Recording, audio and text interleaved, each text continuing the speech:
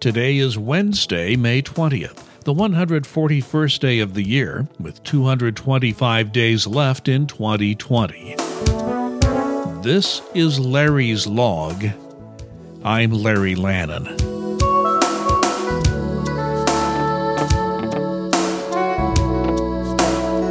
Today is National Rescue Dog Day.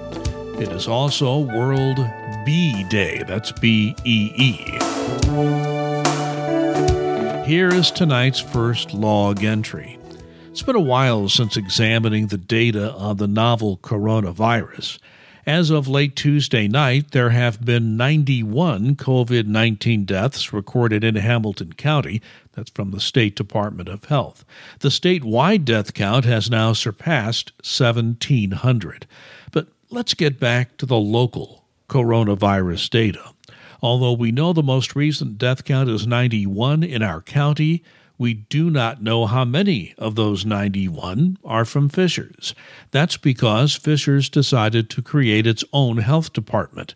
Now, I'm on record as being supportive of this idea. It allowed Mayor Scott Fadness to quickly stand up a coronavirus testing program open to all Fishers residents and businesses, with residents not being charged for the test.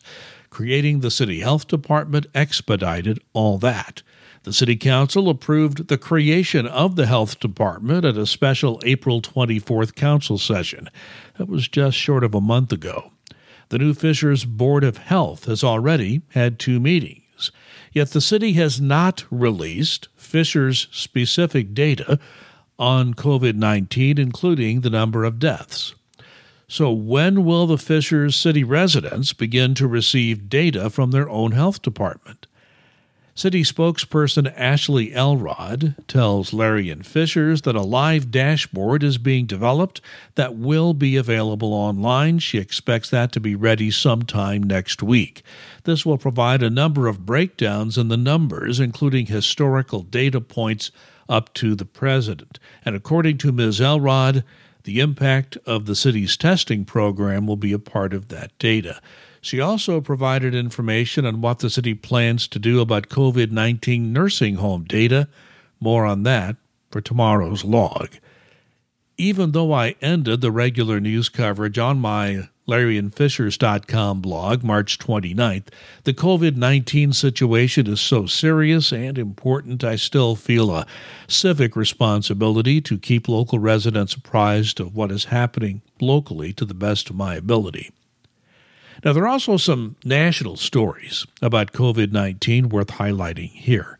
First, the Associated Press has commissioned a poll showing 83% of Americans responding to the pollsters are at least somewhat concerned that lifting restrictions in their area will lead to additional coronavirus infections, with 54%, that's 54%, saying they are very or extremely concerned that such steps will result in a spike of COVID-19 cases. The AP poll is consistent with other polls released the past few weeks that meet the standards set by the polling industry.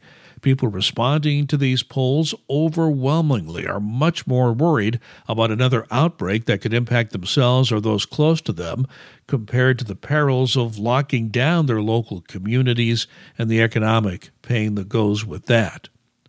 Now, the second item comes from the New York Times. A Columbia University medical model says America would have saved 36,000 deaths from COVID-19 had social distancing measures been implemented just 1 week earlier. I don't cite that data to blame anyone, but we must go back and study what has been done. If we did not act in the best interests of health, we must learn from such models so we do not repeat our past mistakes. Here's a quote from Jeffrey Shaman, an epidemiologist at Columbia and leader of that research team creating that model, and I quote, "It's a very big difference. That small amount in time, catching it in the growth phase, is incredibly critical in reducing the number of deaths." I'll close the quote there.